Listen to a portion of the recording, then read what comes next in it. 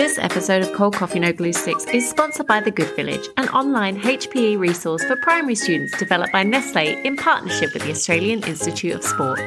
Explore 4 areas with 48 differentiated activities to build your students' skills in health and fitness, nutrition, relationships and culture, and sustainability before attempting the main challenge of building your very own athlete village.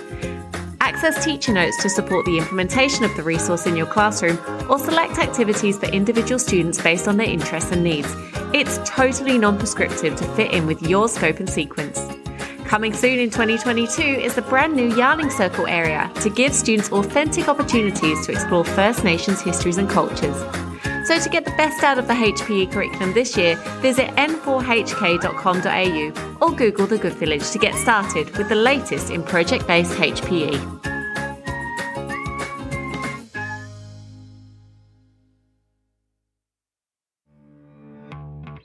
Hello guys, and welcome back to Cold Coffee No Glue Sticks. If you're dealing with all this awful rain, I'm very sorry, but don't worry, I've got a treat for you. My guest this week is not only a 5-time Australian national champ in his sport, he's not only a 2-time Olympic medalist in rowing, he's also one of the greatest people in the world. He's a teacher, of course he is. It's Cameron Girdlestone today. He's a PDHPE teacher and an amazing sportsman. You might have heard from him at the recent Olympics, but we talk about relationships in the classroom, trust and respect with your students, and bringing your best self to the classroom every single day. I really hope you enjoy this one.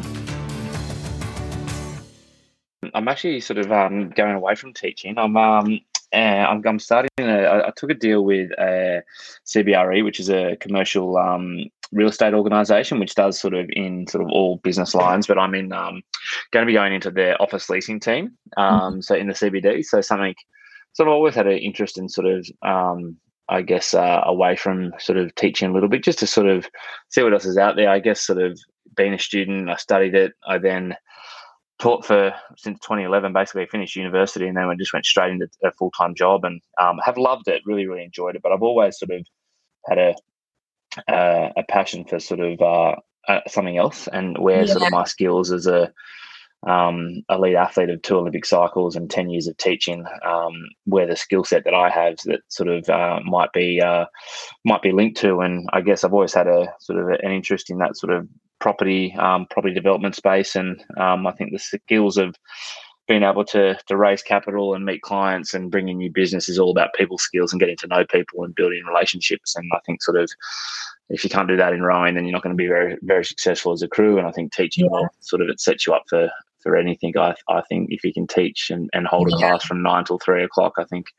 your people skills are pretty good. So I'm just sort of wanting to, if it doesn't work out, but I guess I'm just looking for the challenge, Katie, just someone to give me a real challenge and get thrown in the deep end and start at the bottom and work my way up.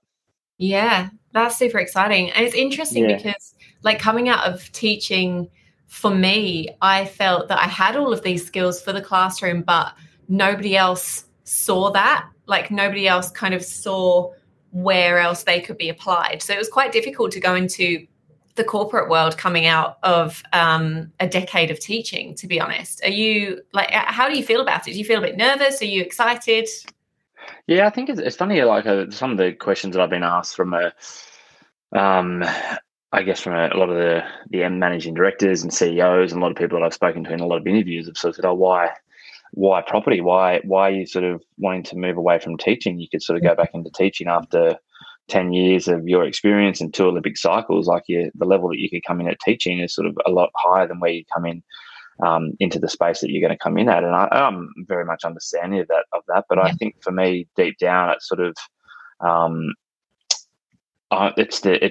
looking for that sort of that challenge of sort of the more you put in, the more you get out. And I think that sort of incentive of sort of you be rewarded for the hard work, and there's sort of there's promotions, there's accolades, there's those sort of things that come in line. I guess sort of for teaching is sort of, it's not that in every case, but I feel a little bit there's a bit of a ceiling in some instances, a little bit. you sort of can't be the master of the master of the master of sport, or in my direction. Like my passion is the philosophy of sport and the direction of that. That's where my true passion lies. I love the teaching as well, don't get me wrong, but I think where I'm of the best asset is, and my experience is in that the direction of sport, and that's where my experiences have been. So I think sort of just to experience something different and work towards something different, learn a new skill set as well. And I think I've developed some really good skills as a teacher, and still a long way to go to sort of say that I'm the perfect teacher. Or I don't think you can ever say you're the perfect teacher, because you're always growing and changing and being challenged. So I think for me the biggest one was probably just that, just another opportunity, something to chase, just like an Olympic gold medal, Katie. Someone sort of in 2013 sort of said, well, after 7 years away from rowing and not touching a single oar, I sort of took myself back to rowing in 2013, and then 3 years later I was sitting on the start line of my first Olympic Games, and then won a silver medal, and then sort of 5 years later I won my second medal. So I guess it's a bit like a bit of a challenge like that. Yeah, definitely. And I think that's the thing about teachers. We're not afraid of a challenge. So it's hardly going to be a huge step for you to kind of put yourself into that situation, because you've got that kind of mindset that's ready to embrace something new, a new journey.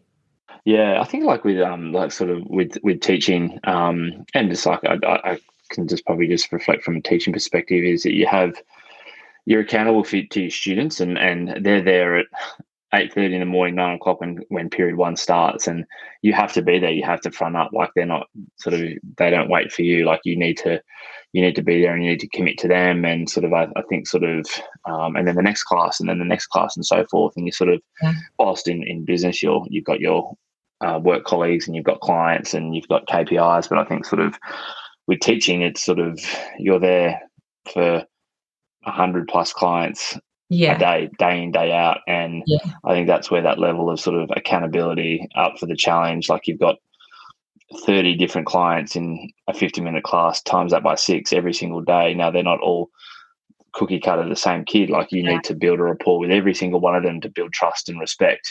And if you don't have that, then you're going to make no headway with the student. And that's sort of probably where I felt that I think the biggest grounds for opportunity are is sort of know your kids, and then the teaching and the education can come after that. But I think if you don't know your kids, then you make it very hard for yourself. And I spent 4.5 years in the boarding house, and that was an amazing way to get to know kids and how to manage kids. And really, it's about being a good listener.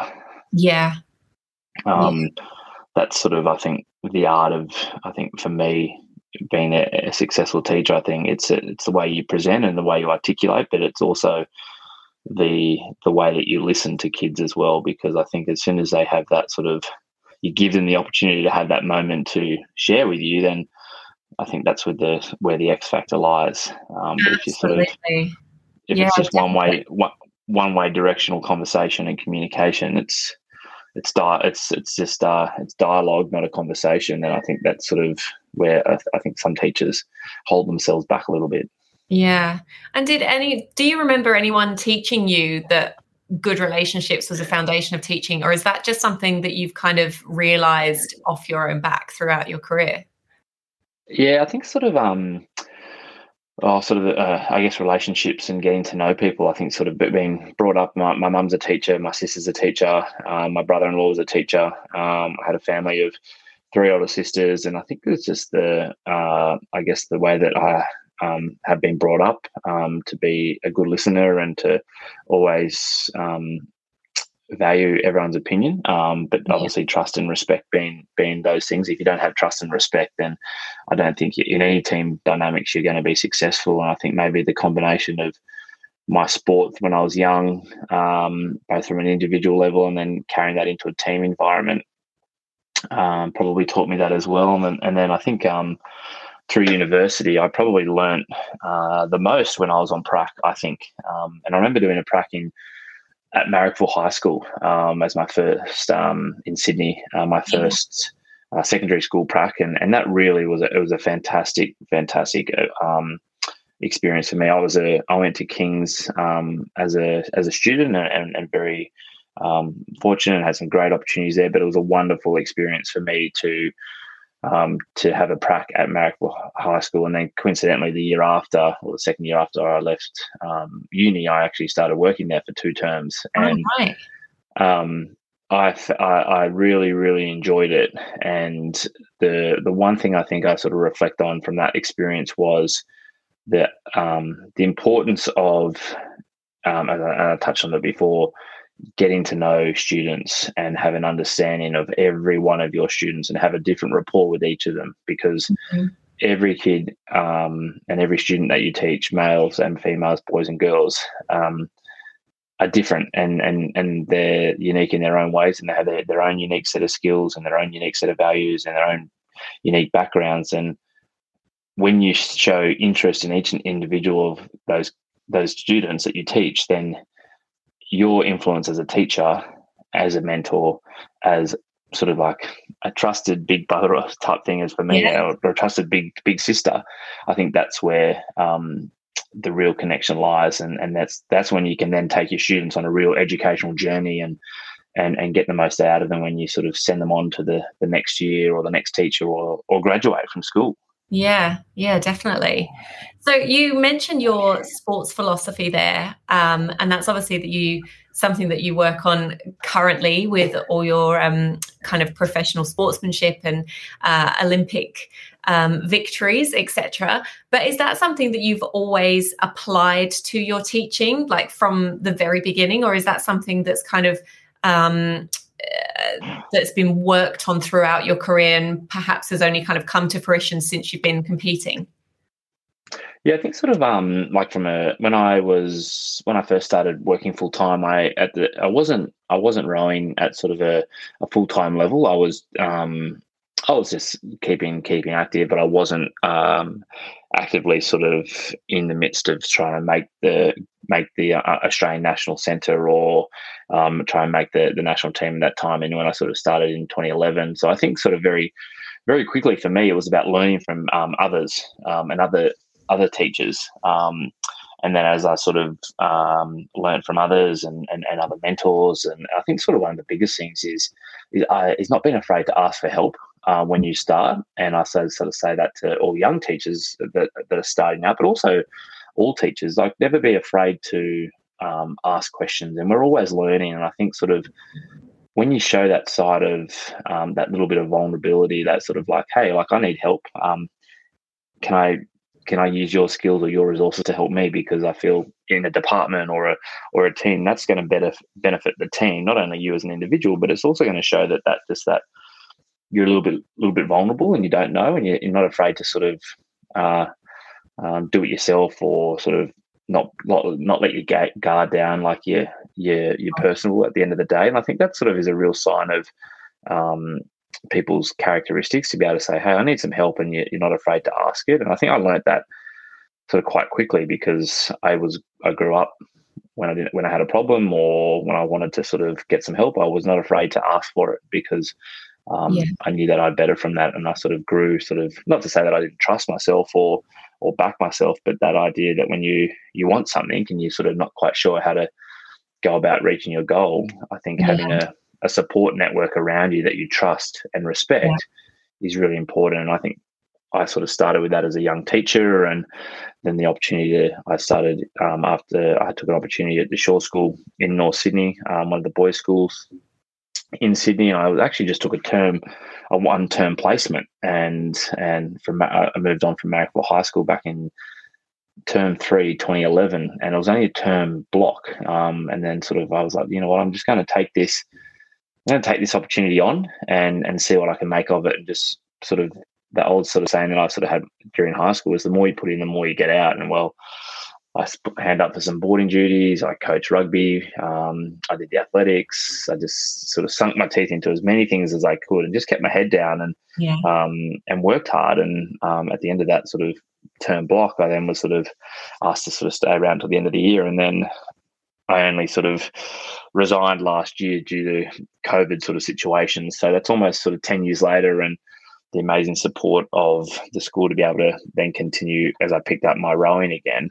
But I think from that team dynamics and sort of what I brought across to teaching was definitely that the power of collaboration and doing it together. I think that's really important. And I think sort of when departments, and I was in the department that I was in, the PHP department, that was a big philosophy and a big goal was sort of we're in this together. And at the end of the day, it's for the students.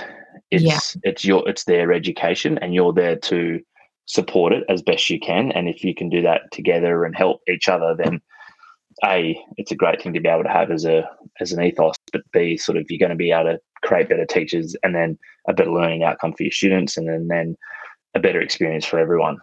Absolutely. And being able to model those collaborative efforts and that kind of teamwork stance as a group of professionals for your students as a faculty as well, that's a hugely powerful resource for them.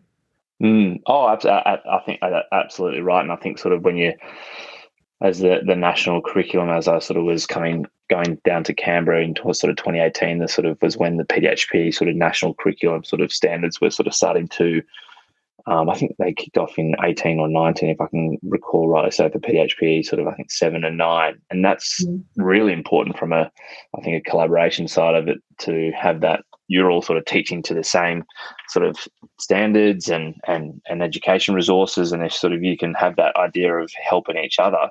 Yeah. And then again, as new teachers come into your department or less experienced teachers come on, they feel really well assured, like really well looked after. And feel like they can grow and develop. And I think that's really the fundamentals of what makes successful teams is you have a leader, but that leader knows each and every one of those who's within the team and how to connect with them. And it's the idea that we're going to do this together. It's not me and you and my role and your role. It's how do we help each other here? And it's sort of that. And I just reflect on that from our crew in 2020 this year from a sports dynamics. Like whilst I was the second two-time Olympian, and the other three gentlemen in my boat were debutants. At no point did I sort of say, I'm the Olympian, you're not, you do it this way. It was all about finding little ways along the journey to say, hey, this is your opportunity to lead the boat. You're great at this.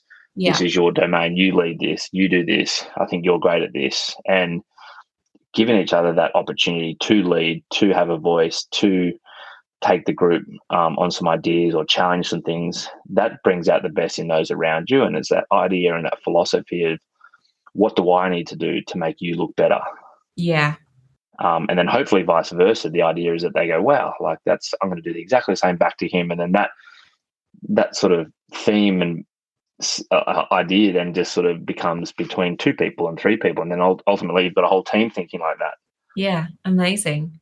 Well, this is a great segue for my next question that I've got for you. On the podcast, we like to big up our fellow teachers and, show the world how good we really are at collaborating and supporting each other. So do you want to talk about how maybe some of the faculty at Shaw, or it could be at Marrickville or at King's, supported you early in your career, like some of the things that they did for you as an individual teacher, some things that you did as a team? How were you kind of showing or being shown that support?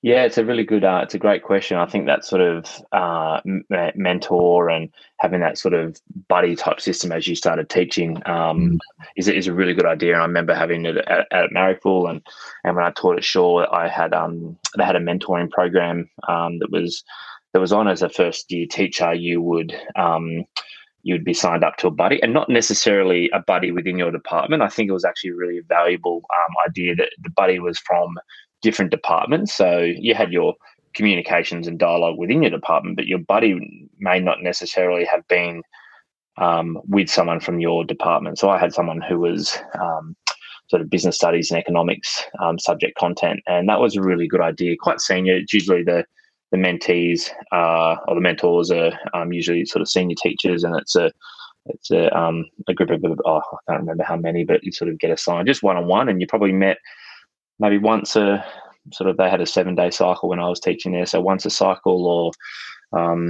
sort of once every 2 cycles, and it was a great way. And you went through you had goals, you had aspirations, how you're going to get there, sort of a bit of a journey booklet, and you'd sort of check in along the way how you're going. It was just a really good idea to, I guess, bounce ideas off. Wasn't too scripted, but it was a nice way to, one, build dialogue and get to know somebody else and to hear how other departments do it.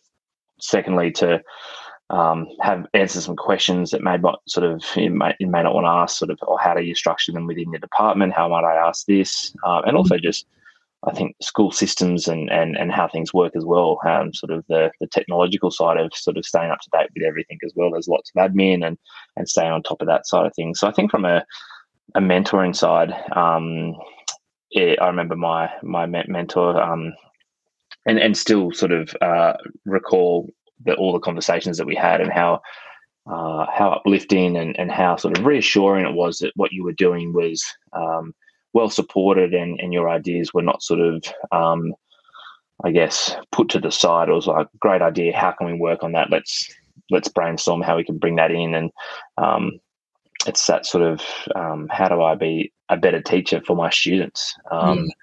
Not just sort of what's easy for me. It's sort of always having that thought process behind what you're doing is sort of put yourself in the teacher into the students' shoes. Sit in your classroom. What is your classroom like if you were presenting this type of teaching methodology or this type of class, or when you front up, even though you've had a terrible day or it's period 6, like you need to show your students that you're there, and being present, I think, is really important, and being present for that class and committing to them as well. Yeah, absolutely. Well, speaking of committing to your students, what's been the proudest moment in your teaching career? Yeah, I've got a really proud moment. Sort of, it's a sporting related. I had it was when I was in the boarding house, and there was a young student who always wanted to try rowing, and he knew I was the rowing coach. And he'd sort of come over, he'd sort of switched summer sports, and he missed out in his first year in rowing, and he came back the second year in rowing, and he sort of worked hard over the break, and sort of he got back in, and I sort of helped him sort of with what he can do, and he made the crew in his like sort of first sort of senior school. Year 11 and 12 sort of opens crew, and then the second year, in his final year, he rowed again, and he worked even harder, and he got into the second top senior boat in the school, and he went on to win what the schoolboy regatta is called, the Head of the River, in the second 8. And at his end of year speech in the boarding house, he relayed a story that one of his most fondest school memories was when Mr. Girdlestone never gave up on him and always stuck to him and always backed him with his rowing. And he never thought it was possible to win probably one of the most prestigious events in schoolboy sport is the Head of the River. And he did that, and he got knocked down so many times, but he never quit, and he always hung in there. And he almost brought the boy to tears. And for me, I'll remember that forever. It's just that when someone comes to you for help, never be one, I've always said, never be afraid to ask for help, but also never be afraid to help someone as well, because you just never know how much that it might be one little help, it might be ongoing, but you just never know what they can do for somebody else. Oh, amazing. Do you know if this kid is still rowing?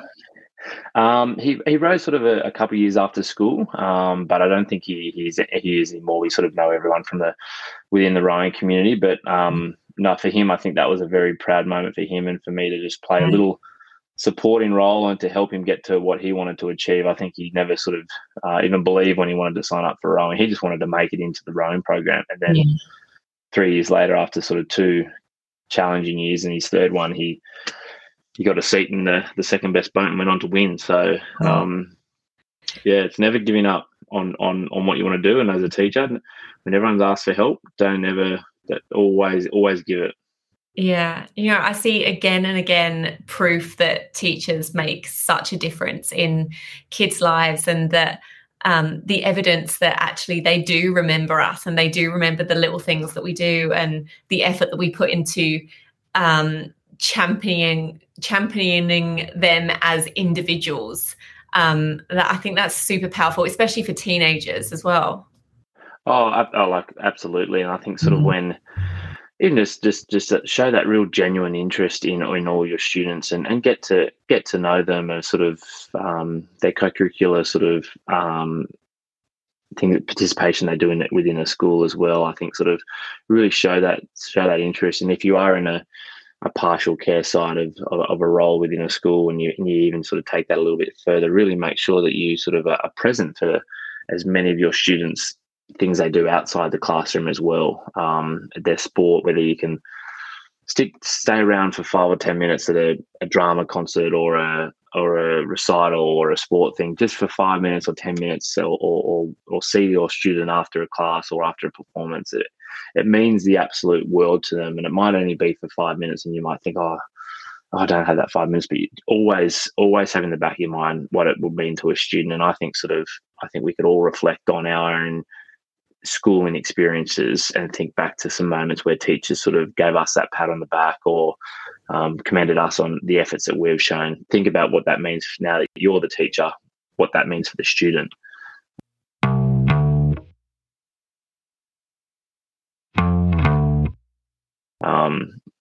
Is sort of, and that's probably why I sort of the teaching side of it for me. I wouldn't be where I am today, Katie, with 2 Olympic Games and 2 medals, without the role models and the mentors that I had as students as well, pushing me, guiding me, directing me, helping me, sort of challenging me on things.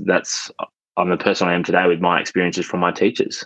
Yeah, that's really amazing. And as I said, something that comes up again and again, it makes me very, very proud to have dedicated 10 years to the classroom. And that's why I'm doing this podcast as well, to kind of put those teaching experiences and those teaching professionals out into the world and show the rest of the world how important these people are. Oh, I completely agree with you. And I think sort of there's so many amazing teachers and business people, but I think so if we focus on the successful teachers and the role that teachers have in our lives, is and as a young male and female, and even from a primary school level, they play a very key role in the development and the supporting of students' aspirations and what they want to be, and being there to guide them to bring their best self to every day. And that idea of sort of giving them every opportunity to excel, and you play a supporting and a guiding role in that.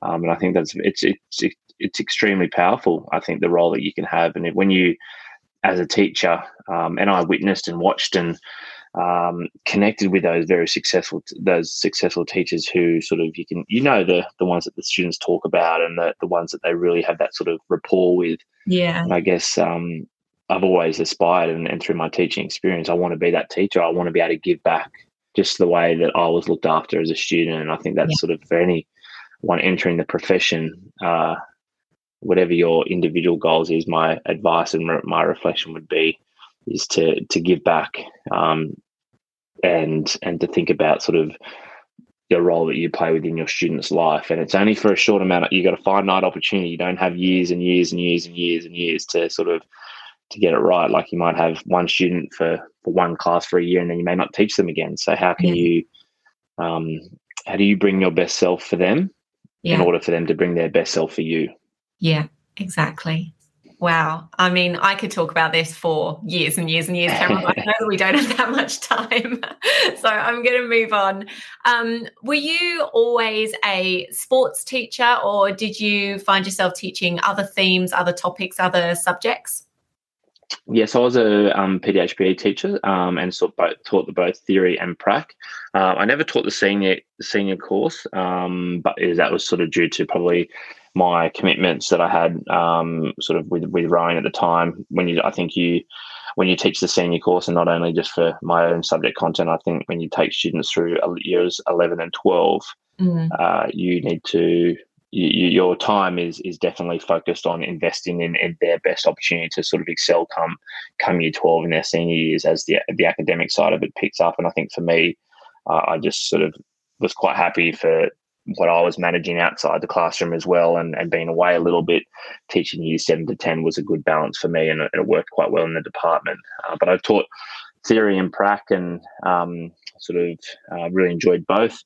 And I guess it's from a classroom perspective, it's I've always I think sort of engagement and interaction is always key, and it's the same for sort of, I guess, from a practical perspective as well.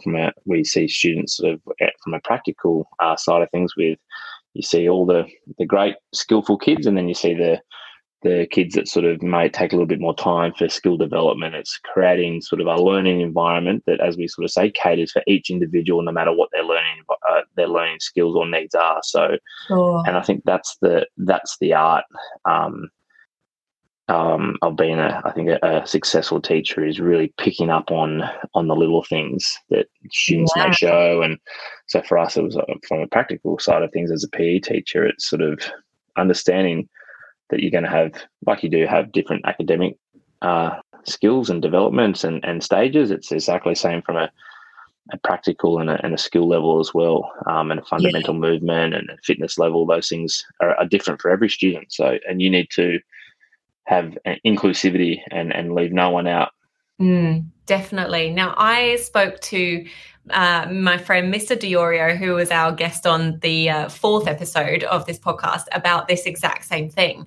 And he spoke about using his seemingly endless skill of sarcasm to maximize that inclusivity and really encourage those kids that, you know, didn't think of themselves as very sporty or very skilled in sport. So how would you maximize that engagement in your classroom for those kids that weren't into it or didn't think they wanted to be into it, thought they weren't good at it, that kind of thing? Yeah, I think the biggest idea, and as you're sort of asking that question, I think sort of what comes to mind very quickly is that you need to think outside the box a little bit. You can't be just mainstream with your thinking and think, oh, this will work, I've done it before, and I'll just roll it out again. Whereas I think if you think outside the box, and if you're in that sort of situation where you're like, oh, I've just got kids who are not participating, or like I've just got 10% of the class who are doing it and the other 20% don't even want to be there, and it's just a consistent thing, then I think you've got to stop, check in with yourself and sort of think, okay, I've got to change something up here. And that's that sort of idea of thinking outside the box. And that might be understanding the sports or the skills or that other students like that you are doing. Can you change it up talking from a practical perspective here? Can you provide different roles or different structures to the games that you are playing, or is it there's not a win? It's not a win sort of type game. It's just a sort of an involvement and participation. I think it's all with your activities, your dialogue, the way that you communicate, the way you structure things as well. And I think that, I guess, it all is encapsulated with that thinking outside the box a little bit. And if you do have those students that their interest level is right down low, don't fall to the easy trap of just like, I'm just easy to deal with the other 95% of the class who are involved. That 5% is your most important, because I think that's where they're the ones that you got to sort of give that extra 10% to, because the reward for those students as well is massive. And if you can play a role in that, it's I think a great for them and for you as well. But I do think it's about thinking outside the box a little bit, and that might be maybe it's not they're not physically participating, but they're doing tactic, or they're writing down scores, or they're doing something to help you maybe, but the involvement is still there and they're still feeling a part of it, because your class at the end of the day is all one team. Sort of the sport contacts here a little bit. You're all one team and you're as strong as each other. And I think when you've got that, people feel safe and students feel safe in their environment and trusted and respected and well looked after, then that you're going to have that stronger rapport. Yeah, definitely. Do you feel that you've had enough flexibility within the PDHPE curriculum to adjust the structure enough for those students?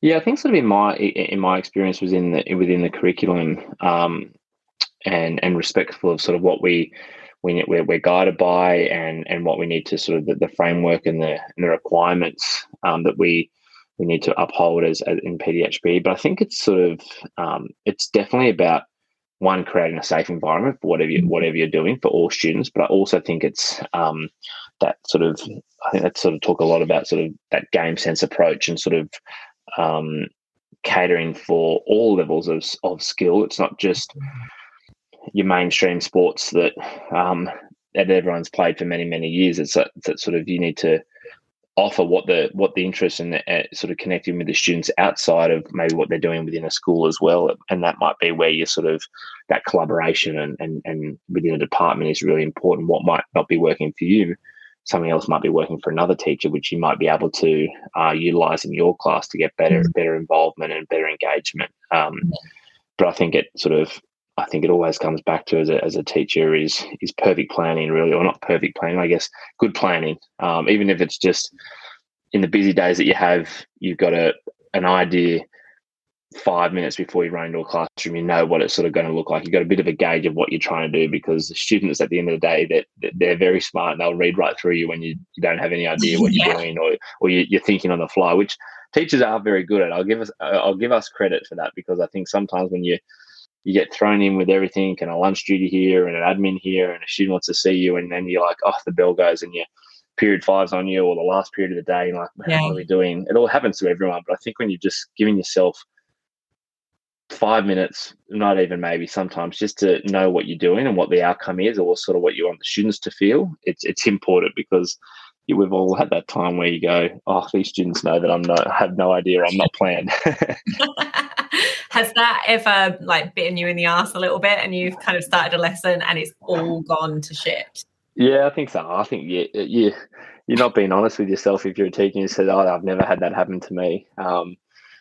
It's I think everyone sort of had those lessons, but I think sort of, and sometimes when you with your students, and it might sort of obviously for different ages, and when you do show that sort of that little bit of vulnerability, or you don't try and overcompensate too much, just show like you're genuine as well to your students, because I think that's also about sort of, you're human at the end of the day as a teacher. Like you're not sort of need to sort of show them that like you got no personality. Like show that they're sort of they get to know you as well as their teacher, and I think that sort of just comes back to, sometimes it might just be just being really honest with your students, but they might be respectful of you as well, and say, hey, look, why don't we? Someone might pop up and say, well, why don't we do this as an idea? We've done it before. And you know what? You go, perfect. That's a great idea, for an example. But I think we've all had that situation. And almost might be sometimes when you give the kids 5 minutes or 10 minutes of independent learning or revision at the start of a lesson, so you can prepare what the actual lesson is going to be, or something like that. But we've all had those experiences, I think. Definitely not a new thing to anyone listening, I think. Okay, so the next question is a bit of a weird one, but I'll give you some examples if you like. What feels illegal but isn't in schools or teaching? So the example that I would use as a primary teacher would be taking 5 minutes out to go to the bathroom on your own. Yeah, I guess sort of running with that sort of theme a little bit. There's a number of probably sort of thinking sort of from a PDHPE perspective and a practical component. You sort of, I guess, free time or free play on a court or on an oval, where you basically sort of you got 100% involvement of kids, but it's almost sort of like no rules type thing, and they're running around a little bit, sort of like having a great time. But it's like, well, I don't know if this needs to be structured, or if this was in the classroom, there'd be desks flying everywhere, or there'd be you probably don't have this in the classroom, but. Look, it's one of those things at the end of the day, you've got, and you always think, I've got every single kid with a basketball in his hand or with a ball in his hand, and he's running, he's jumping, he's throwing, he's catching, he's passing it to his mate. That at the end of the day, I think that's the most important thing sometimes from a PE perspective, is you got no one sitting down, you've got full involvement. It may not be as perfectly structured as what the curriculum says to be, but if your focus is movement, which is physical education, and you've got every kid who's burning some energy, then at the end of the day, I think that's a big win. And that's that idea of leaving no one out, especially from a PE, if there's PE teachers listening. Yeah. Whenever you've got a lesson, don't have any, sometimes you do, but sometimes try not to have games where it's people sit on the sideline watching watching one-on-one students, or you got half the class on the sideline watching and waiting. Sometimes there's games like that, but always try and think, how can I make this, even if you get out in a game, for example, how can I create this, but there's still inclusivity, they've still got a role to play, or they can come back in, or that's that thinking outside the box. Definitely. No, I think that's really interesting, because we know as teachers, obviously, that free play is super important for early years children, and it's starting to come into primary education a little bit more. But do you think that kind of free play structure-less education is important for teenagers, high school students as well? Yeah, I think it's sort of, I guess, that little bit of opportunity for them to sort of maybe sort of figure things out a little bit, or maybe even it's sort of like you start a bit of peer-to-peer as well, like sort of where they sort of might be helping each other a little bit, where it's a little bit sort of less you structured as the teacher with the direction. It's maybe more student-centered or peer-to-peer, and they sort of helping each other a little bit. Might be a way, but I do think there is scope and there is opportunity and there is benefit to that. Yes. Yeah, fantastic. Really cool. All right. It is time to wind it up. And the last question that I always ask on the podcast is a bit of a serious one, I guess. So, yeah. If you woke up tomorrow and you got a phone call and they say, Cam, I'm so sorry, but everything's gone to shit and you've been voted the next Minister for Education, come in, you have to come into the office immediately. What is the first thing that you would change in education? The first thing that I would change in education, well, that's a big question. And I guess sort of coming from it, if I was to put my PE hat on, I'd just say, well, it'd be PE from 9 o'clock to 3 o'clock. And but I know that might cause some serious problems if I was to say that. But I think it's, I guess, a big one would be resources in empowering teachers, giving teachers every opportunity, and especially new teachers as well coming into teaching, every opportunity to be a better teacher, and that might be through resources or programs, and also I think there's some real importance around. There's some great teachers coming out of universities and take courses and giving them every opportunity around how to be a better teacher, sort of, and having that confidence to go into a classroom and really feel like they can have a difference in a student's life, would be making sure that we are well resourced in professional development for all teachers, whether you are in a school starting out 1 year, 10 year, 20 years trained. We're always on that idea of giving teachers opportunities to be better versions of themselves, with the ultimate goal to produce better students' experiences.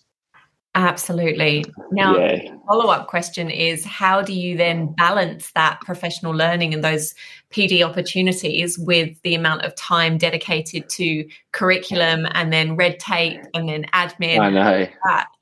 Yeah, I know. Maybe less reporting, maybe less reporting. I don't know. Maybe reports are done virtually now, considering that we've done a whole 2 years, maybe, or a little bit under 2 years of everything virtually. Maybe reports that are not don't have to. I know, because teachers spend twice a year or once a year or however many school structure is, spend a lot of time writing reports that then sort of sometimes just a sort of almost like a tick and a flick and a sign off here and there. Yeah.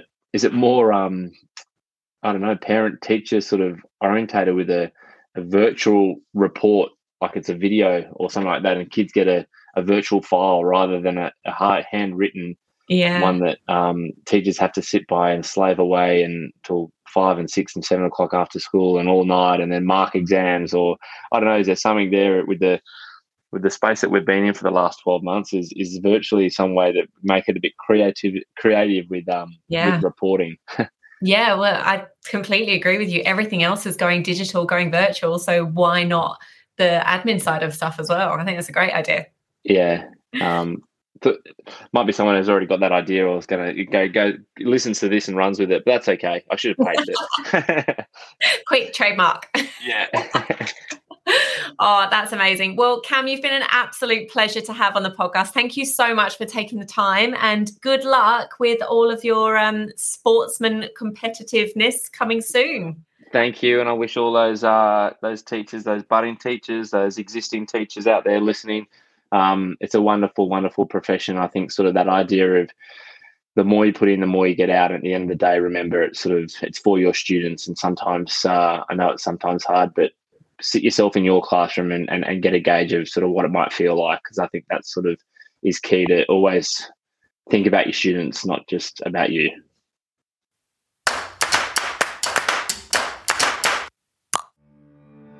The amazing Cameron Girdlestone there. Thanks so much, Cam. And we hope to see you at the next Olympics, perhaps. Fingers crossed, fingers crossed. If you'd like to support the podcast, come and jump over on Instagram at Cold Coffee No Glue Sticks Pod.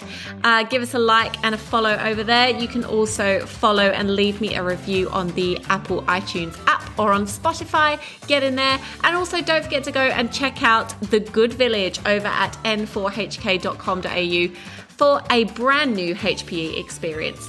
Otherwise, stay dry, stay safe, and stay happy, guys, and I will see you next time.